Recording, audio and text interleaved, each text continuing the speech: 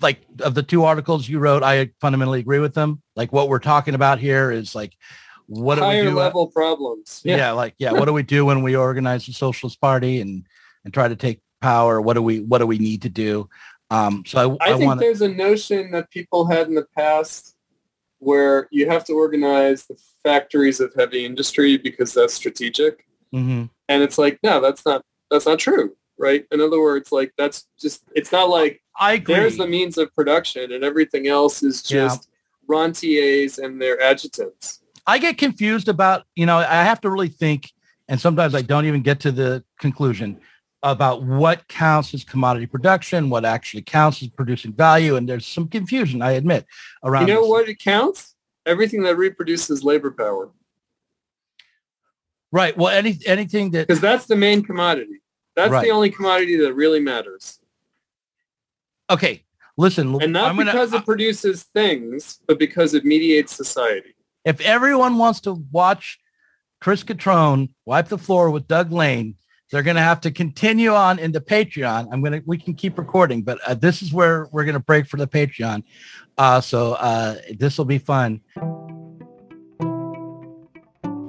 The death of God is about the drying up of a horizon of meaning and of a whole form of human life.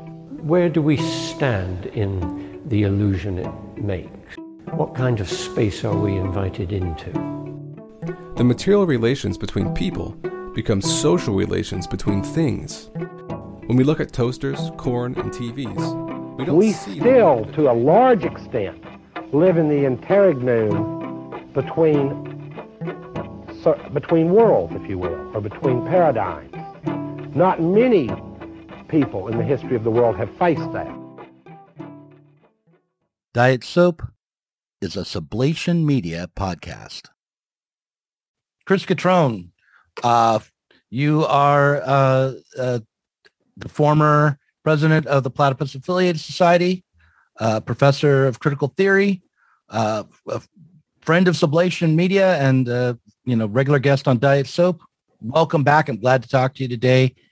And want to thank you for coming on. I know you've been busy writing, and I want to introduce what we'll be talking about, which is your two essays, one with Compact, which is entitled The End of the Millennial. I'm sorry, I keep wanting to say The End of the Millennial Left, which is something you did a while back. It's called The End of Millennial Marxism. Mm-hmm. And one with our own Sublation magazine called Dogmatization and Thought Taboos on the Left. You read that essay at the Sublation Media launch with Norman Finkelstein and others. And you've told me that these two pieces are kind of companion pieces. One is aimed at the left. That's the one we published. And one was aimed at the right with Compact. I asked you before how similar these essays are. And if you could summarize them, in a single go, maybe for like a centrist, if you were going to just describe it as someone who is neither on the left or the right. So we'll start there. So I was solicited to write for Compact by one of their editors who has since left, Edwin Aponte of the Bellows. He's one of the founding editors of Compact, but he actually left on the same day that they published my essay. And they solicited it almost 2 months back. And he wanted, what he asked for was a kind of general introduction to Marxism and a criticism of the millennial left. And so I expanded something that I had prepared and delivered for the Platypus Convention this year that you attended on the purpose of Marxism on a panel with James Hartfield, Benjamin Studebaker, and Donald Parkinson, in which I sort of gave a kind of summary of Marxism and its relationship to historical socialist and communist movements, and then talked about how the millennial left was falling short of that original purpose of Marxism. So I expanded it to include a kind of more general introduction to Marxism and a history of the millennial left, from the anti-war movement through Occupy Wall Street, the Great Recession, and then up to Black Lives Matter and Me Too, and finally the Bernie campaign and what I consider to be the liquidation of the millennial left into the Democratic Party and into kind of progressive liberal politics rather than socialist politics. Mm-hmm. And, I wrote it, the expanded version, in such a way to address both the right and the left, but really the compact editors and presumably readership in terms of what I thought they needed to understand about the basic assumptions of Marxism and what they may not understand about either Marxism or socialism. And, so Compact thinks of itself as kind of neither left nor right, and kind of a meeting point for so-called left populism and right populism, and a kind of radical challenge to the status quo's politics, whether Democrat or Republican. And so I wanted to, challenge them a bit in what I think they usually assume, which I don't, know the editors terribly well. I don't know their work terribly well, but I had a sense of where they were coming from. And so I thought an intervention in that context. And I also thought, given the nature of that publication and its profile, even though it's a fairly new publication, that it would in fact be paid attention to by the left, if only out of a kind of malicious readership of me, where they would be parsing my every word and looking for evidence against me and reading me almost forensically. Mm-hmm. Right. And so I thought, okay. And then, and reading it thinking that, that they're overhearing me talk to the right, but not critically, but rather conspiratorially or something, that I'm trying to I think someone on Twitter said that I'm coming into the fold with the Compact magazine people, which of course I'm not doing. Although I am publishing another essay there pretty quickly. Yeah, they pay pretty well, right? I mean, yeah, they pay decently, but they invited me to submit again, and so I thought I'd do something entirely different, which is a pop culture review essay on Ozark, the series Ozark, which just concluded this year, and which I watched, and I wasn't sure whether I liked the series, but then I got into it, and then when it concluded, the final season, then I decided actually I do like the series. And so I decided to, again, as an intervention with them, their notion of populism and a problem with American politics and American society and capitalism. And so it's another, intervention. But the sublation piece, so anyway, the Compact piece went through a kind of complicated editorial process. It took them a long time to process it. And they did a lot of rewriting of the piece. Mm-hmm. I was a little shocked. They gave it to me 24 hours before it went up, and I looked at track changes, and the whole thing was red. Everything had been changed, And I was just like, oh my God, am I going to be able to deal with this? And it turns out that they just kind of fiddled. They didn't really, they cut some things. They didn't do any serious censoring of the content, and they reworded things in a way that was neither here nor there. So I let most of the changes go. And then I added some things also to kind of underscore my intervention there. On the state, because they wanted me to elaborate on Bonapartism and this and that. So I kind of knew that it was causing some consternation. My sense is that maybe among the editors there was some tension and some disagreements, and that my piece might have been a little bit of a flashpoint with respect to that. Maybe not so much, but then, like I mentioned, Edwin Aponte did leave the journal the day of the publication of my piece.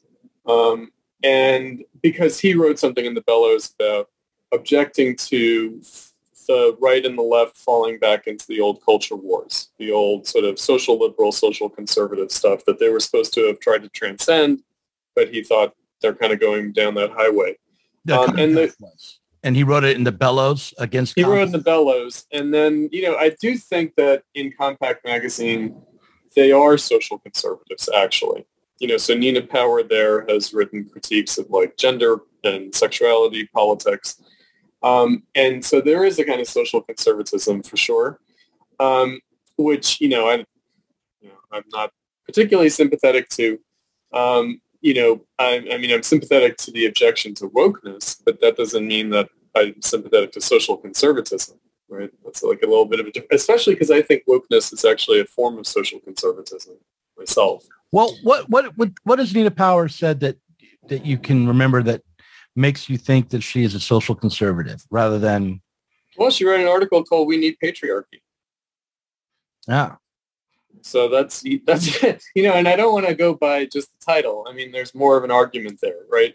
And it's actually, the argument is a little bit like, we need patriarchy to rebel against, right? Like, it's a little bit of a kind of, it's like, we need patriarchy, but we also need like the original critical object of feminism.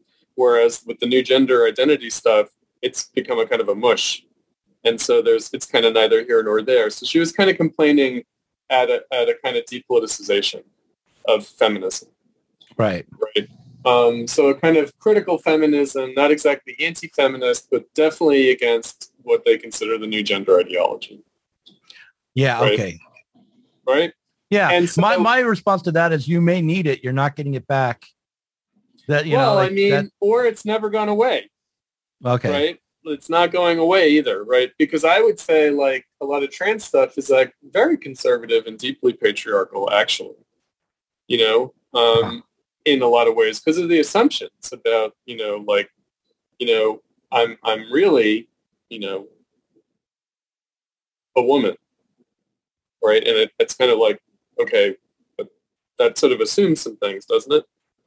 Right. And so, it tends to kind of reify gender in certain respects. There's tension, Sure. obviously. Yeah. There's non-binary, and there's the idea that gender and there's is not... body dysmorphia, which is that's like the reason why it's medicalized.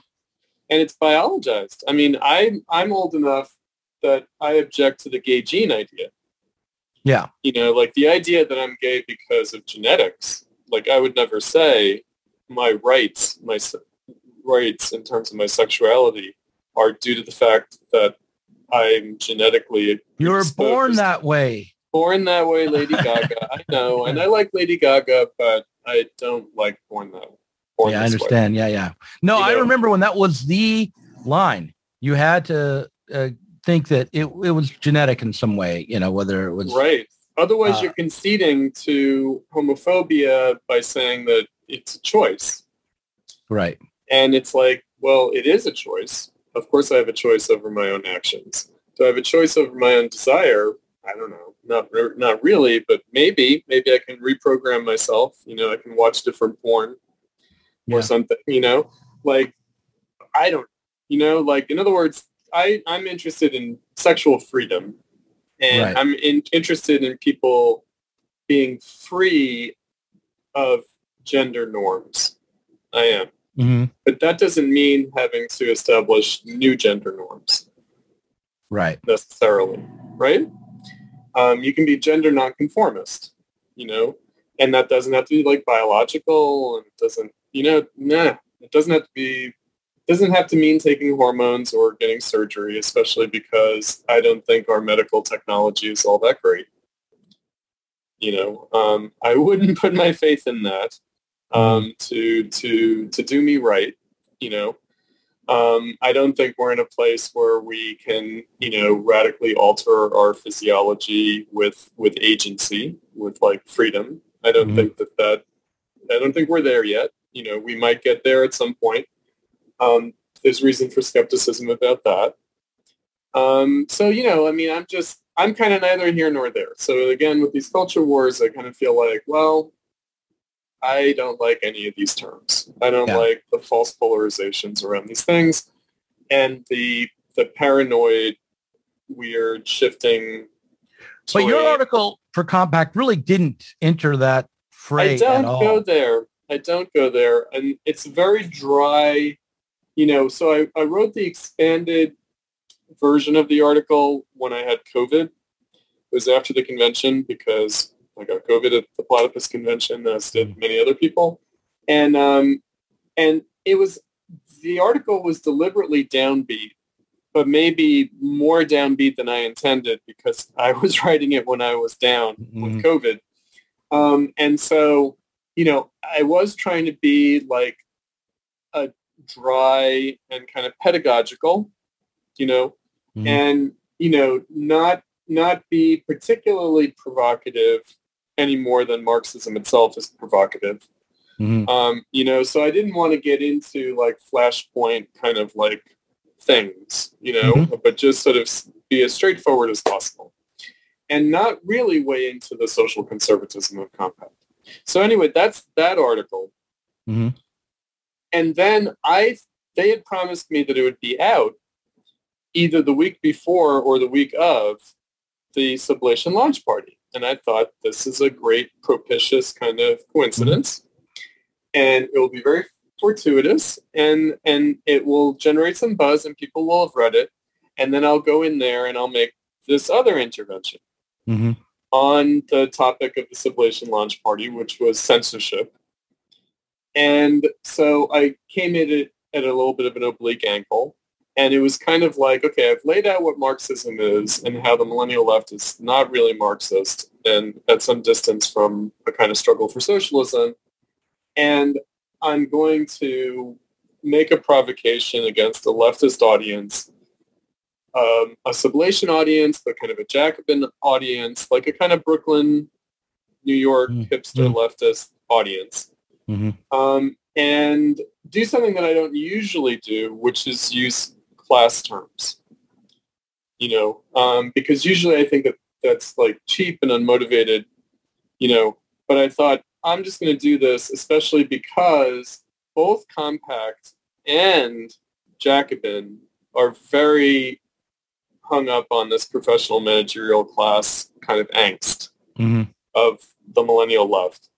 And I just, you know, I wanted to sort of take up that kind of discourse and recenter it in a Marxist way, as opposed to a kind of James Burnham kind of way that they were doing, kind of like bourgeois sociology kind of way. I wanted to just sort of say, okay, what are we even talking about? And also, like, what are we doing? Like, you know, it's the Sublation launch party. We're launching a new publication venture, media venture on the left. What are we doing here? What's going on? And I have a way of thinking and talking about that with regards to Platypus, where Platypus is very deliberately like an intellectual project, you know, that we're not trying to organize the working class. You know, we don't make any claims like that. We're making a kind of a negative intervention that's ideological among intellectuals, you know, students, you know, in school and after school who are, you know, who are intellectuals, who are interested in Marxism as an idea or a set of ideas, and who are interested in the left at the level of ideas. And I also think, by the way, that that's all that the left really is about. Like, in other words, the left just is progressive, liberal, Democrat, whatever. But what distinguishes them are the ideas that they use. So they kind of abuse Marxism to justify progressive liberalism. And I would say, you know, I've been guilty of that at various points in my life. Like, in other words, this is just an endemic problem. It's not like a specific problem of like some people thinking wrong or doing wrong. It's not about that. It's more like our condition, like where the left has ended up, that we're kind of fated to proceed this way. And we need to stop and think, like, what are we doing? Especially because, you know, it's kind of like with the Compact editing process, you know, the solicitation process, the editing process. I think that they thought of me in a very similar way to the way like Benedict Cryptofash thought of me, as like a class first leftist. And it's kind of like, I could see how you could understand Marxism that way, as like class first leftism, but it's not quite right. It's not really like that kind of thing, especially the way most people think about that and the way that plays out politically. Right. And that's why I did in the Sublation presentation and in the article, that's why I talked about organized labor, you know, because I think about where's the millennial left ending up? They're ending up in like progressive Democrat campaigns. They're like campaign consultants. But they're also doing things like joining the staff of unions. And, you know, they're not, I mean, they are joining a unionized workforce as well, but a lot of them are joining as union staff, as part of the labor bureaucracy, you know, to be frank. And so, again, they think that they're joining like the workers' movement. And I just feel like not really. You're joining the Democratic Party NGO system, but it's labor wing as opposed to its identity community organizing wing, right? Mm. I mean, we had the launch stream with Sublation, and I was on with Ben Burgess, and, we had some audio problems then, so I kind of got cut off, and I was kind of leading him down a path of argumentation that I was not able to follow through on, because I was talking about how even Bernie, who's running as a Democrat and really running as a progressive liberal, calling it socialism, when he complained about the establishment. And I started with the identity community group establishment, like, Human Rights Campaign, HRC, Hillary Rodham Clinton, no, it's the gay group, and Planned Parenthood and National Organization of Women, that's the establishment, right? And NAACP, that's the establishment that Bernie was complaining about. But the establishment is also the labor unions, because the labor unions, the labor bureaucracy, the official endorsements went to Hillary, not Bernie, right? So that was the establishment he was up against. And I think that the Jacobin people and Ben Burgess in that discussion would have been challenged in thinking about the unions as part of the establishment in the way that Bernie, even just as a liberal Democrat, small L, small d Democrat, just as a radical, he could have been a Green Party candidate, or he could have been running as an independent, and he could say the political establishment, and you'd have to include organized labor in that. That's part of the political establishment. And so, again, thinking about what our role is as petty bourgeois intellectuals. And I start out in my article for Sublation with you. You are this. And I shift at a certain point, at a key point, to we, because I'm not exempting myself, right? I'm not going to I'm not going to say I'm a proletarian socialist. No, I'm a petty bourgeois intellectual in terms of my functional role. I might be adjunct faculty. I might be part of the proletarianized kind of professoriate, but I guess I'm part of the working class, but my role as a leftist is not as a worker militant. My role is as an intellectual. Yeah. And as an intellectual, my role is petty bourgeois. There is no such thing as a working class intellectual apart from a party, or at least a serious movement. I guess you could be a working class anarchist intellectual like that, or you could have been a member of a socialist party. But us, no. Well, I mean, if you have a regular job and you write for Sublation magazine, are you not a working class intellectual? Well, in a sociological sense, yes, but not in a functional sense, meaning that when you enter the intellectual realm, you are entering basically the realm of bourgeois ideology. I mean, this would be a controversial. Well, I want to ask you a question about class politics, or class versus leftism. When I actually wrote an essay and made a little video defending class first leftism, saying, well, listen, if you are a Marxist, you think that overcoming the class relationships around production is what the Project for Socialism is about. So you're going to reduce the problems of society down to the most basic problem, and it's going to be the necessity for there to be a class and an exploitation and all the contradictions that arise from that. So you're class first. That doesn't mean that you're strategically class first, or that you think that... well, you might be strategically, you may not be tactically, but you might be strategically. That's what I mean to say, tactically. You may not be tactically class first. You're going to have to decide what struggles to enter into, what most radical steps will be. But so I'm class first in that sense, in the sense of thinking the primary problem in our society is the fact that it is a class society and not to be. That that the kinds of freedoms that we want can't be achieved as long as we are in a class society. You're that kind of class. That's the tricky business, though, isn't it?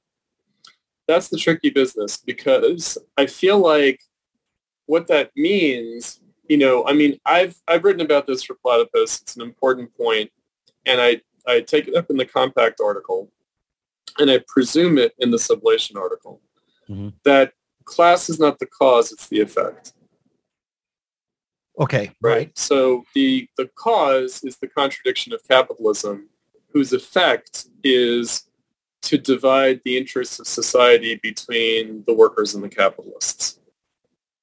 Right. So we could say the first classless society, besides the Paleolithic hunter-gatherers, like primitive communism, the first classless society is bourgeois society, because you get rid of the aristocracy and the clergy. So that's the elimination of class. As far as bourgeois society is concerned, class doesn't really exist. There's only a kind of wealth hierarchy, which is not the same thing as class, right? Because they would say there's nothing barring someone. So they usually think of it, liberals think of it as class mobility, right? Well, And wouldn't that's you part of say, what we though, were Chris, talking that about. when you, in a bourgeois society where labor is determining the terms of society and things are produced to be fair exchange, produced for exchange as equivalents, that the logic of that form of production produces class relationships and industrialization both, that you're not going to be able to escape the class society as long as labor and the value that it creates is determining the rate of it, the rate. And well, it's just a funny thing when you think about like class struggle, like in the Marxist sense, because, if you go back to the original sort of bourgeois vision of society and of society based on labor, what you're going to find is that there's very little role for the capitalists, in fact, what we would call the capitalists, what Adam Smith called the proprietors or the merchants. In other words, they have a very secondary role. And, like Adam Smith takes this up, are the merchants, are the proprietors, who start out as merchants and then become the proprietors, the people who actually take the goods that the workers made and bring it to market and sell it and then take the money from that and pay the wages. Are they performing a labor? He takes that up. Are they contributing? Is that work labor? And he says, not really. Right? And, because we're talking about a very small number of people, like in terms of who those people are, right? Even if you go back to like the time of pre-industrial bourgeois society, really pre-capitalism in the Marxist sense, but what most people would still consider to be capitalism, that the merchant class and the proprietor class is numerically very small. Right. They're small the way the clergy and the aristocracy are a small group of people. Right. And so it's not like, if you're talking about like a class struggle, that's 99% versus 1%. That's not much of a class struggle, isn't it? Like, it's like hands down, the workers win every time. So obviously that's not the problem. And I talked about this in the Compact article. I said, look, the real issue. But I just want to clarify. I asked if you have a society based on labor, creating the value which sets up an exchange. You do not need class for that. No. Yeah. Why not? Why wouldn't you? Because there wouldn't actually be like different functions with respect to production. Would you need to take money or resources that were produced and reinvest them for the future? You may or may not, actually. I mean, one of the things that defines industrialization is when the workers no longer own the means of production, meaning it used to be that the workers own their own tools, and they certainly own their own skills. So they owned the means of production. Mm-hmm. Right? So you wouldn't need to create a surplus. Well, I mean, there is a social surplus, but the social surplus is a kind of a curious function of like market competition, right? So it's basically, is there really like this social, like in the 1700s, what kind of a social surplus is there? It's a surplus of wealth, you could say. In other words, like merchants kind of skim the transactions and accumulate, but there isn't a surplus of value. Mm-hmm. And capitalism is defined by surplus value, mm-hmm. right? So value becomes divided against itself. Living labor versus dead labor, capital versus wages, right? So it's not class in the Marxist sense. Until the Industrial Revolution. On what basis would I exchange one bourgeois laborer with another? Would I have confidence that the products of my own labor were being exchanged for an equivalent amount of other commodities? If not, that's up to you. That's on you. Well, okay, so then we don't really have regulated equivalent. We don't have exchanges equivalents.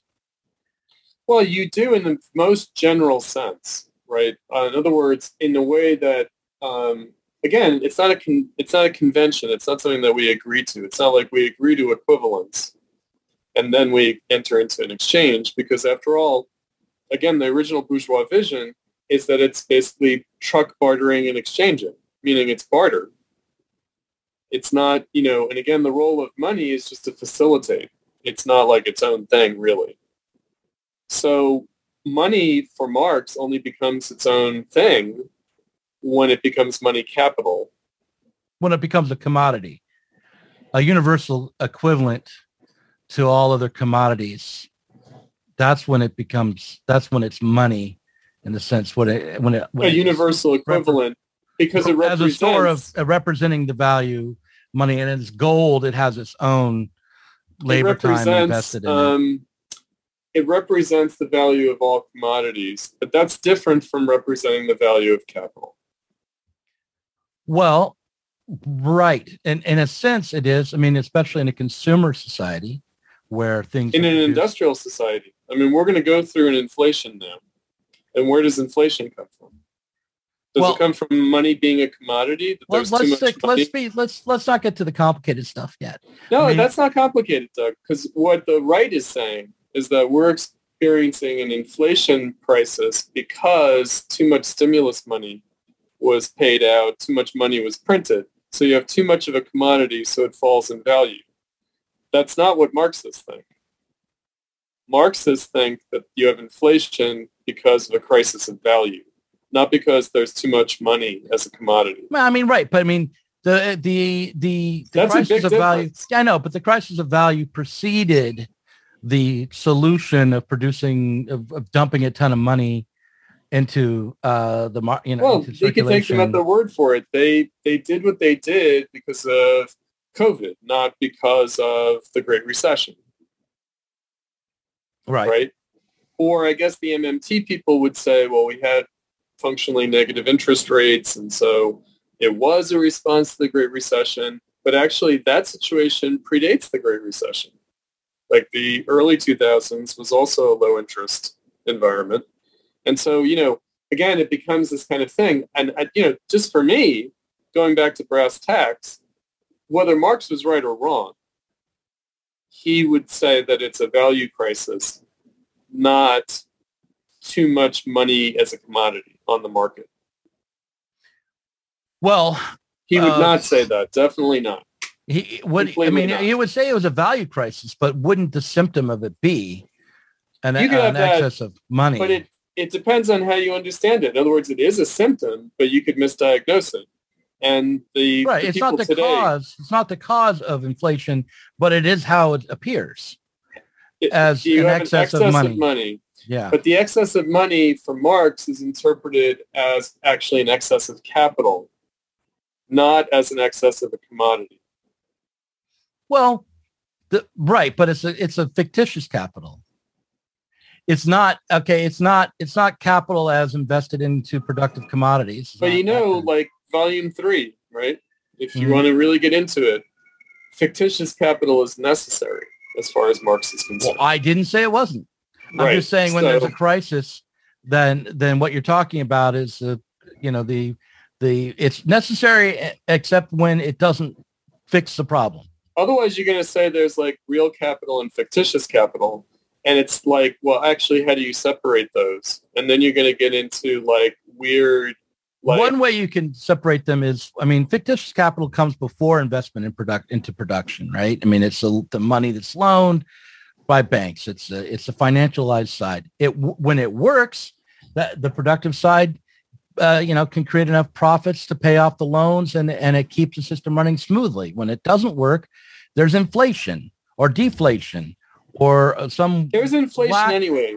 Growth, right? In other words, you could... Well, inflation doesn't have to be expressed as a price inflation.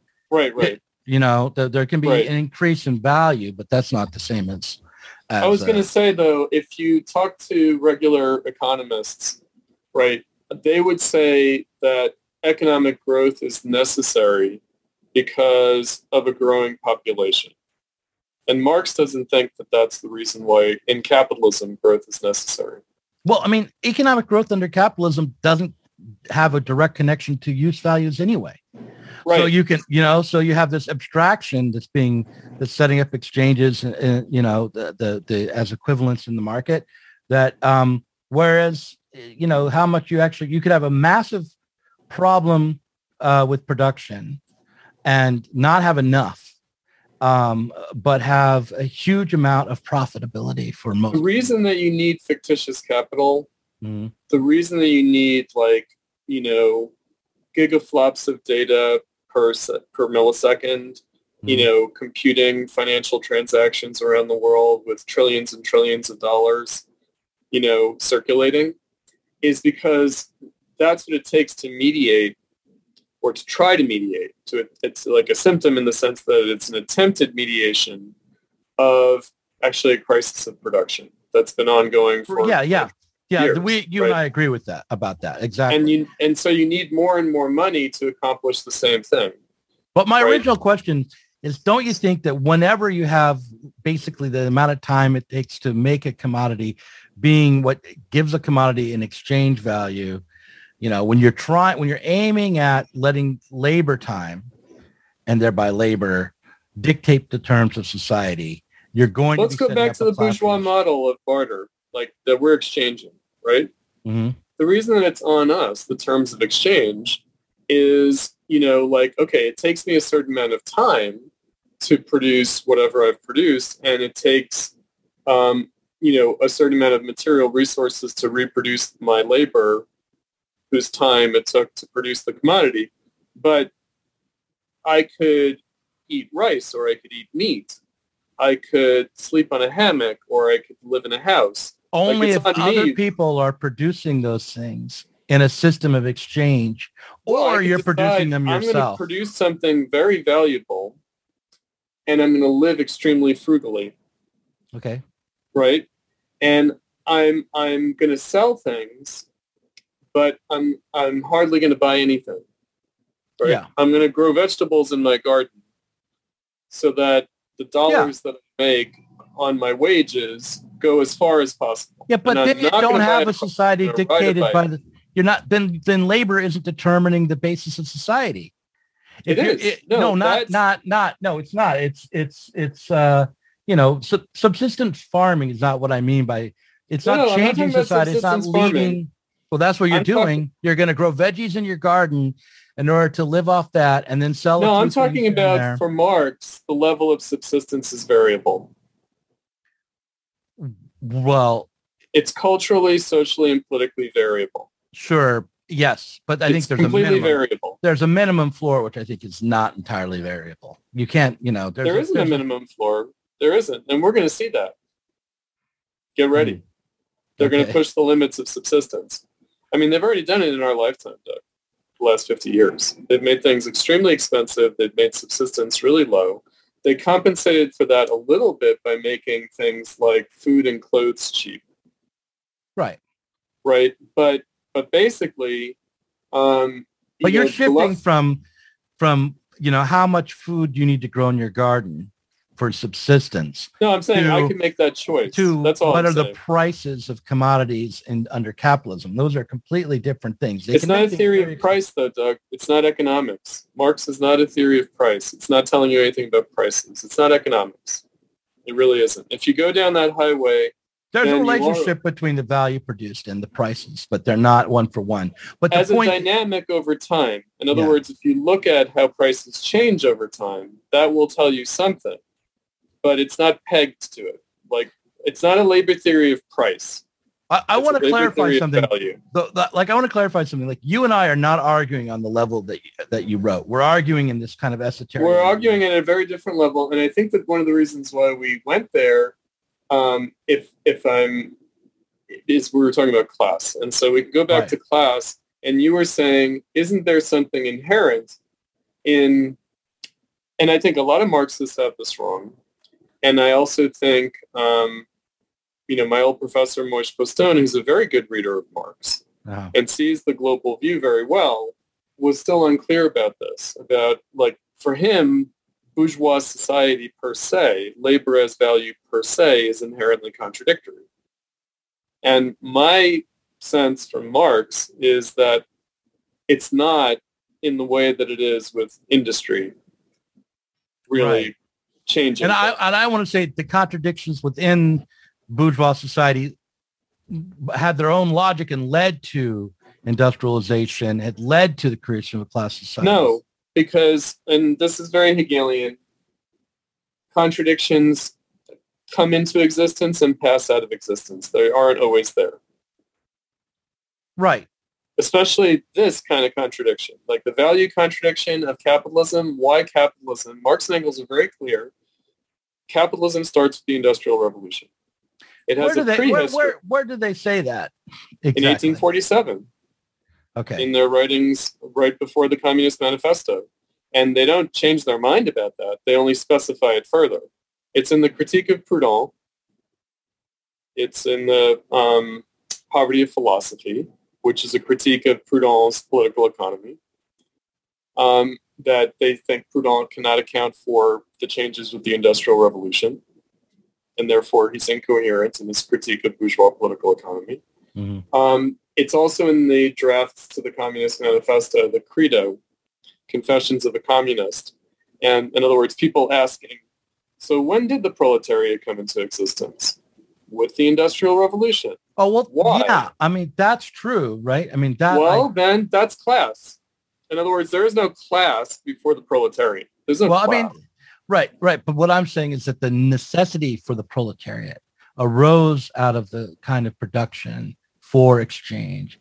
And I do talk about this in my Compact article. Right, I do talk about that.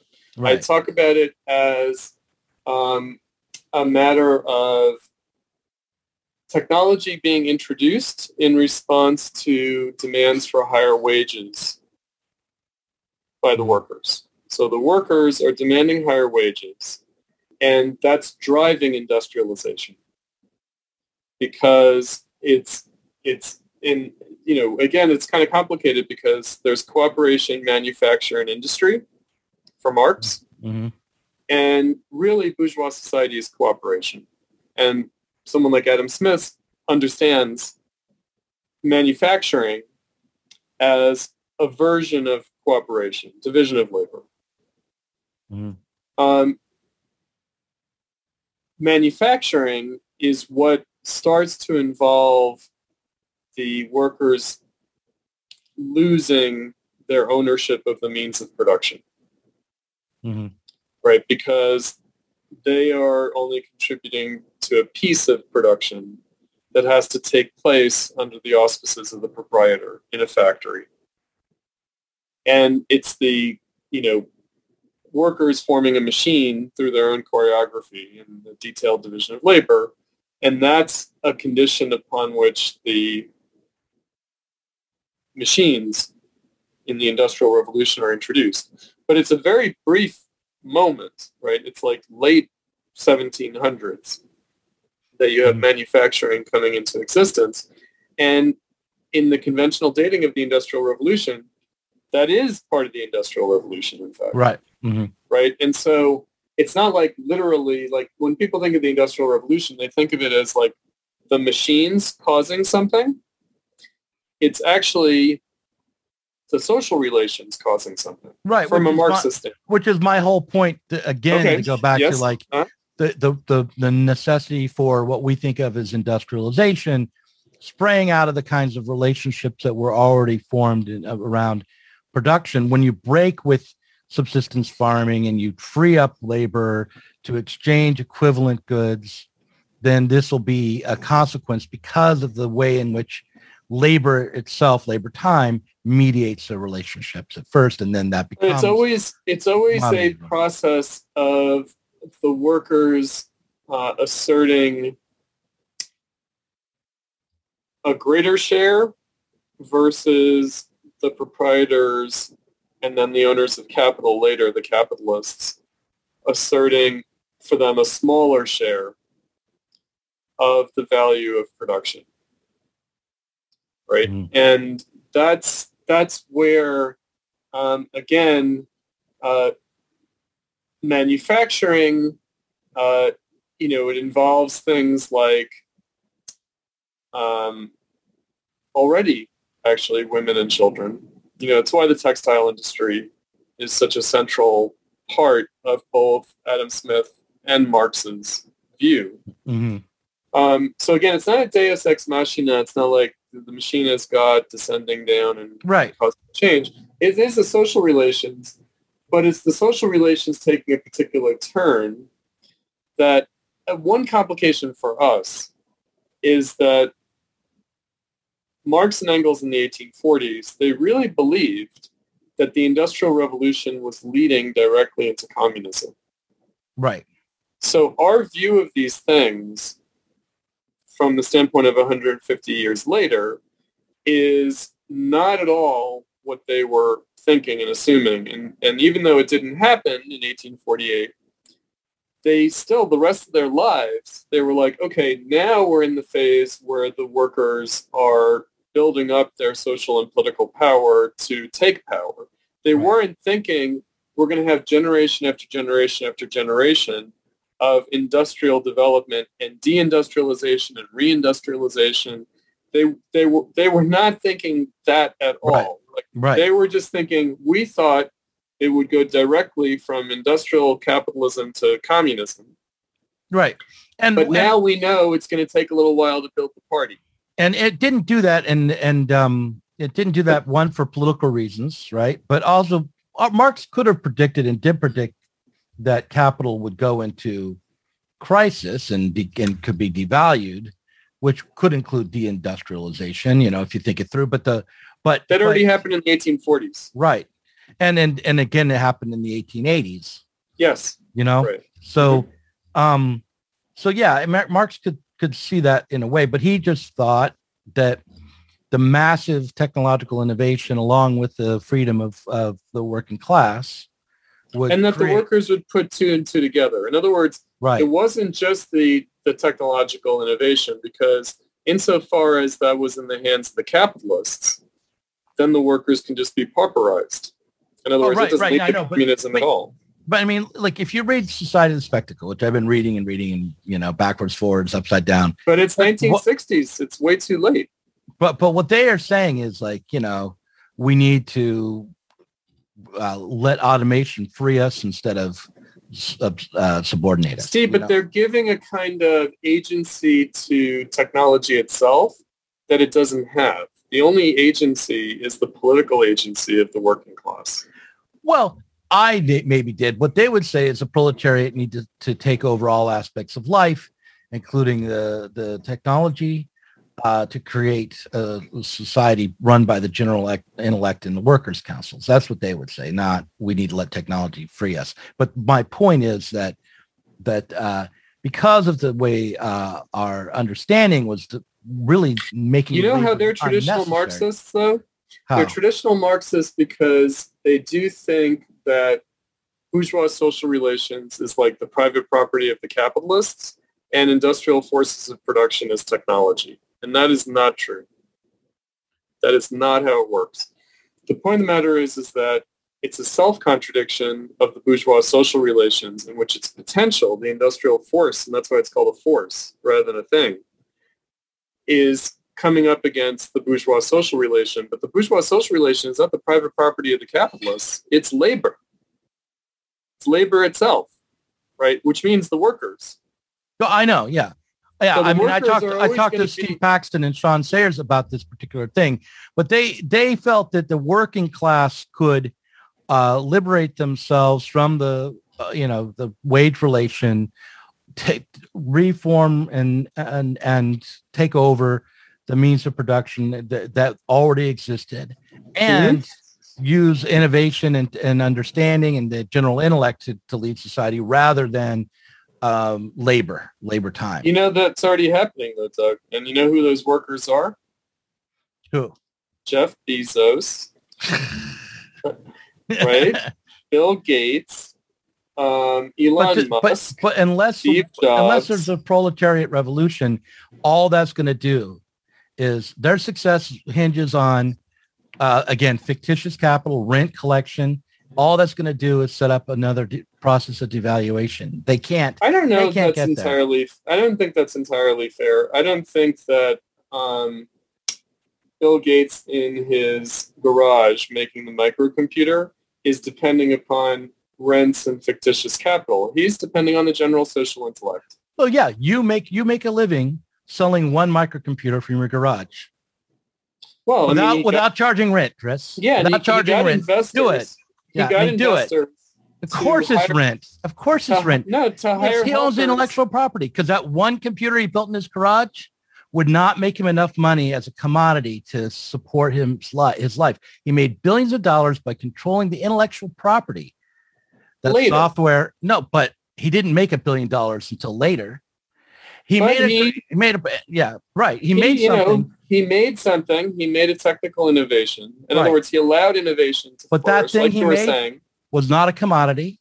It could not be exchanged in the market. It had to be sold as property. It was not. It was a unique thing. It was a unique use value, which could only be turned into a commodity by workers. Here's really the rub. Yeah. The rub is that the dictatorship of the proletariat will not be the end of capitalism. Okay. It will not be the end of capitalism. Right. It will be the highest form of capitalism, meaning it will be the most acute contradiction of capitalism, since capitalism is a contradiction. Right. It's not a thing. Capitalism is not rent collection. Capitalism is not surplus value extraction. Capitalism is not capital accumulation. Capitalism is the crisis of those things. Because if it were simply surplus value extraction and capital accumulation, then we wouldn't have the problems that we have. We would just have savings for investment. What we're talking about right now is where you and I have a difference. Like, I love the dictatorship of the proletariat if its aim is to overcome commodity production. No, that's its aim in a Marxist sense, meaning its true purpose. Right. But that's the beginning of a process, meaning the workers could always flake out. Right. And then, they could just say, you know what, managers, tell us what to do. Okay, I want to give you an opportunity to do an ad hominem attack on me because I think it will be productive. Not like the usual "you're an idiot" kind of thing, but more like, what kind of leftist am I that I have this kind of problem, that I keep coming back to this kind of problem? Well, purely ad hominem, I'd say, it's the Marxist humanism. You've imbibed a lot of bourgeois socialism and a lot of hysteric liberalism, hysteric progressive liberalism. It's Andrew Kleinman, I don't feel like I'm being a hysteric liberal when I say you don't feel like it, but you've kind of adopted the framework. I mean, here it is. So why does Andrew Kleinman, who kind of taught you Marx, why is he always on a crusade against Keynesians? Because he feels as though the Keynesians want to sell basically the same thing that you're talking about, the welfare state, the Bonapartism. Sure. But at a theoretical level, as an economist, he remains a Keynesian. How so? Because of what you're talking about, like price, rents. These are all distribution problems. Oh, yeah. Well, no, but okay. All of that is distribution. He doesn't point to, he doesn't want to control prices. Fictitious capital, finance. That's all distribution. That's not production. That's but you're confusing describing the rules of chess with thinking that chess is the only game. I'm trying to point out to you what the limits of capitalism are. I'm not trying to say this is a reified horizon of our future. No, I'm not saying I'm not saying you are Kleinman. What I'm saying is I don't think Kleinman's the Kleinman you're describing either. I mean, I think his reasons for going radlib have do not. No, I don't think that it comes from a way of thinking. His radlibism comes from politics, and we might all be rad-libs. In Right. other words, we might all have our limit where we say, okay, I cry uncle, I think everything should be done to protect abortion rights, or I think everything should be done to prevent, I don't know, a war. And I don't care if I have to go in with some reactionaries to stop this. I want it stopped. Okay. Yeah, right. That's where I almost feel like I am with the Ukraine situation sometimes, like I'd be willing to throw in with people like, well, I mean, maybe not, but like Steve Bannon. If I thought throwing in with Steve Bannon and the conflict in Ukraine. He's not the worst, by the way. No. I thought you were going to say Alexander Dugin. No. Oh, yeah, Obviously, gosh, that'd be the Steve more Bannon obvious is bad. way to go, isn't it? That would be It's- the yeah. real choice. Like, I That can't would even be. think that thought, right? Right. Like- But You know? yeah, to stop the war in Ukraine, to negotiate a peace there, I'd be willing to do it. But quite a lot. like I think that the theoretical point is, what is the critique of capitalism, right? And again, it's not that like it's an inhuman system, No, right? It's not that it is like, this kind of almost Weberianism, like this kind of runaway production or something. Because if Right. it were only that, well, I mean, that's all. It's very conservative. This idea, we have too much stuff and we have, too much understanding. we're ruining the environment. Right. Right? I always invoke Interstellar, Christopher Right. Nolan, born in the same year as me. Mhm. The point is not to save the Earth, but to leave it. Right. Meaning like, the Earth has been uninhabitable for species at various points in its history. Like the dinosaurs died. And, like, I don't know, like, you know what I mean? Like, I kind of feel like if you cannot make your highest value saving the environment. No, you got to make your highest value creating a Dyson sphere and going to other stars. Right. Well, but again, it's the purpose of production. And the Right. point of the dictatorship of the proletariat is to confront the contradiction of production in the sense of its dual purpose in capitalism, meaning its purpose is to produce wealth and its purpose is to produce value.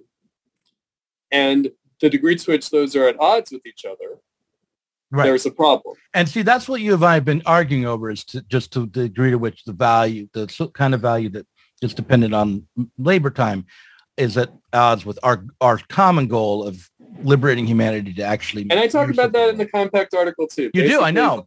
I we have have these little. wealth production, but we don't have a good way of appropriating its value socially.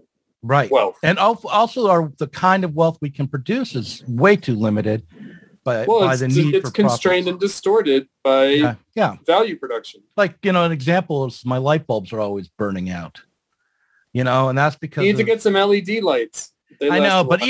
even they aren't as good as they were back at 100 years ago. When they first came out. No, I know. Yeah. Because they realized, well, we can't make LED lights that last for 10 years. That's not going to work.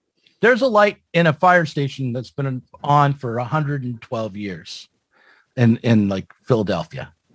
It's like an original light bulb. It would be in Philadelphia, wouldn't it? Where Benjamin Franklin was doing his stuff. Yeah, right. Yeah. With flying the kite.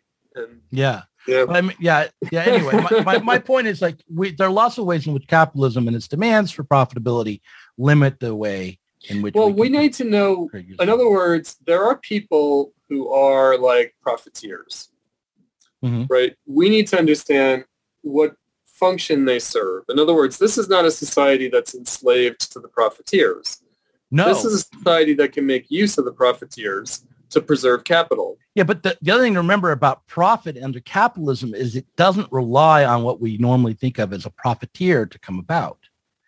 It doesn't rely on that, but you can make use of some people like that. Well, sure, They're but I mean, helpful. look, yeah, Elon Musk is a helpful guy, but the point is, No, I mean, he may not even care about profits too much, but you need some like maniacal Wall Street traders. You need some like obsessive okay, type people, but right? normally you think of profiteers as people who maybe in an underhanded way take more than they ought to as a profiteer. That's why I said Wall Street traders. Right. But I mean, the reality is that profit, the weird thing is theoretically, it comes out of an equal exchange where nobody loses, right? Except for workers. So that, I mean, that's, Well, why would you say except for workers? well, they lose their time. I mean, That's not a loss. It's called living. well, okay. They are the unique commodity that produces more value than they require to get an exchange. They do not. Yeah, get society equal- demands something of them, and that's not the problem.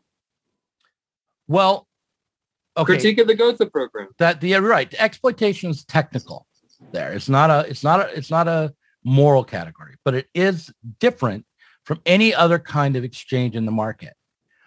Well, No, it's tricky. It's tricky because I think that, again, what Marx wants to get at is why exploitation happens. right. And again, it's not for the traditional reasons. With the Industrial Revolution, it's no longer the old exploitation. Right. Well, you sell your labor power, which is a formal contract, to go to work, and then you work however long the boss can get you to work. But the real reason why you're exploited is that the surplus value that you produce actually does not support society and future generations, but rather produces a crisis of that society that undermines both society and Now I think you're being moralistic and not me. I think the reason you're exploited is a technical one. The exploitation comes from the exchange, the amount of money it takes for you to buy a basket of commodities to reproduce yourself in a given day. That money is less than the amount of commodities that you produce in a day. So the difference between the value of the commodities I pointed out the critique of the Gotha program. Marx and Marxists don't have any problem with that. They don't have any problem with you being paid less than what you produce. There's no problem there because society does need a surplus. There is a requirement for a social surplus. The problem is that this social surplus doesn't do what it's supposed to do. Capital does not do what it's supposed to do, right? It does not preserve society and ensure future production, but it destroys society and undermines future production. Yeah, but you said the reason you're exploited. That's the reason you're exploited. But no, your That's the actual reason you're exploited. Your exploitation is that technical term. It's not a so moral listen, judgment. but according to your technical term, society is exploiting you. Yeah, of course society is exploiting you. Society owns you. You only exist because of society. You belong to society. Yeah, society has the right to Socrates drank the hemlock. Yeah. But that's not exploitation. That's the death penalty. I mean, in other words, right. No, but he said, I cannot stand up against the laws of my society. It goes to Rousseau, which is society gives you life, and therefore you owe society. Yeah. Right? Right. And, and it used to be, I guess, you belong to your parents because they gave you life. But now it's a more general phenomenon. And that's good. That's a good thing.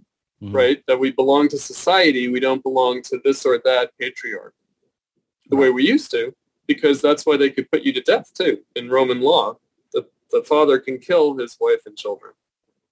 Right? Right. So now it's more general. I think we should get back to those days, but okay. Right. Well, I mean, I don't know. Would that solve some problems? It would create other problems. But, but really, though, exploitation, is not because we're contributing more than we're getting back. That is not it. That's not it, because that's if you think of exploitation as a moral problem or the major thing that needs to be corrected, the implications that come out of the problem, you're quite right that the problem is that exploitation leads to contradictions and then we're just in feudalism, right? Like in feudalism, the village of peasants is producing for its subsistence.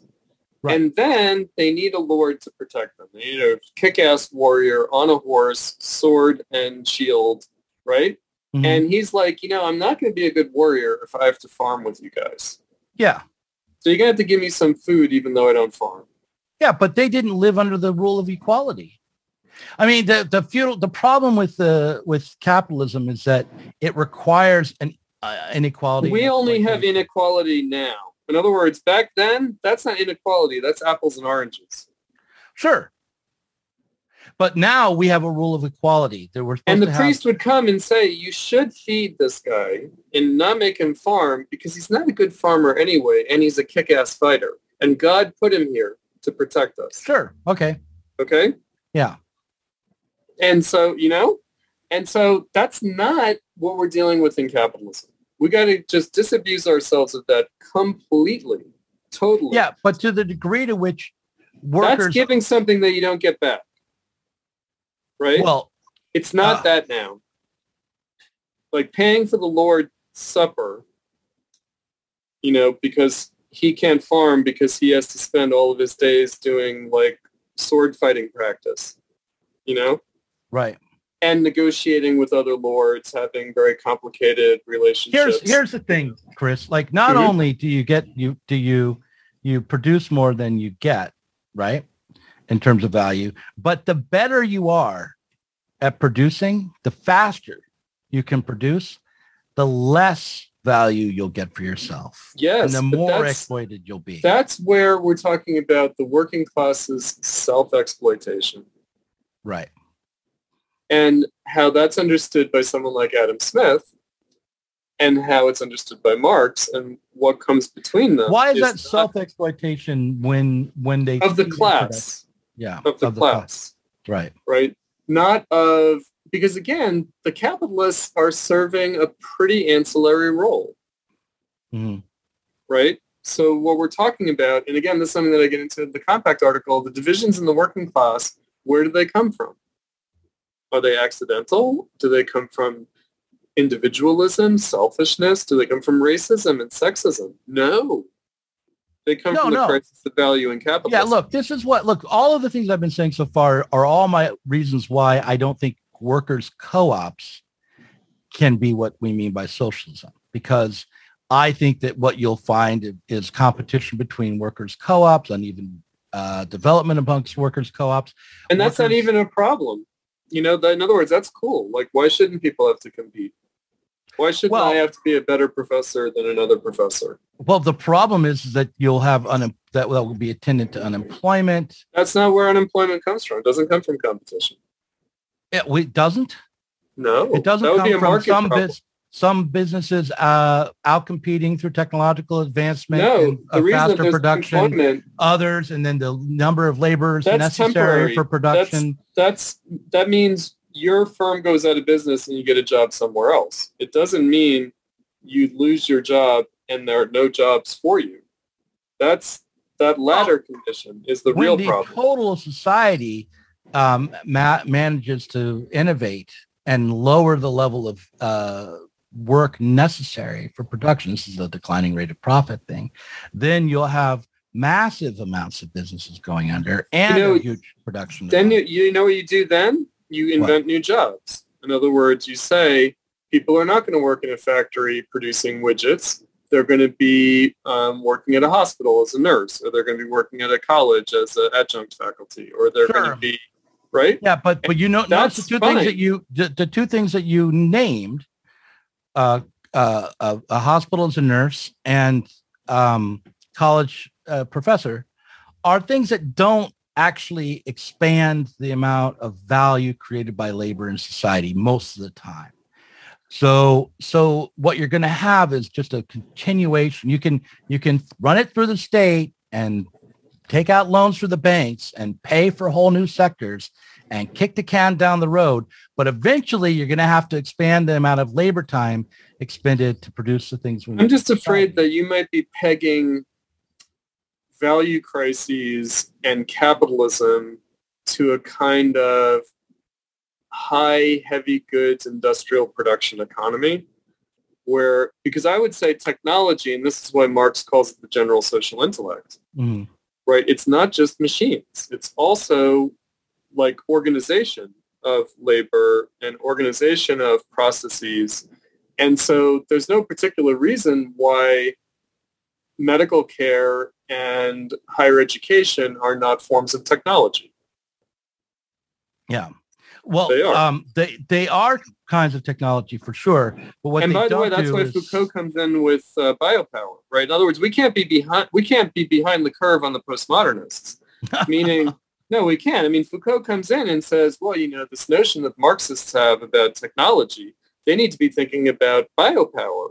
What about that as a technology? And it's like, he's absolutely right about that. He is. Okay. Here's what I want to say right now. And then I want us to continue on and maybe I want to give you more time to talk because I feel like I've been I want everyone to know, like everyone watching this, like I'm being combative with you as a comrade, as a fellow Marxist. Yeah. I'm not taking it wrong. No, yeah, no, I know you're not, but I want everyone watching to know, like of the two articles you wrote, I fundamentally agree with them. Like what we're talking about here is like, what do we do? Higher level problems. Yeah. What do we do when we organize the Socialist Party and try to take power? What do we need to do? So I think there's a notion that people had in the past where you have to organize the factories of heavy industry because that's strategic. Mm-hmm. And it's like, no, that's not true. Right. In other words, like it's not like I agree. There's the means of production and everything else is just rentiers and their adjutants. I get confused about, I have to really think, and sometimes I don't even get to the conclusion about what counts as commodity production, what actually counts as producing value. And there's some confusion, I admit, around what it counts? Everything that reproduces labor power. Right. Well, anything that... Because that's the main commodity. That's the only commodity that really matters. Okay, listen. And not because it produces things, but because it mediates society. If everyone wants to watch Chris Cutrone wipe the floor with Doug Lane, they're going to have to continue on in the Patreon. We can keep recording, but this is where we're going to break for the Patreon. So this will be fun.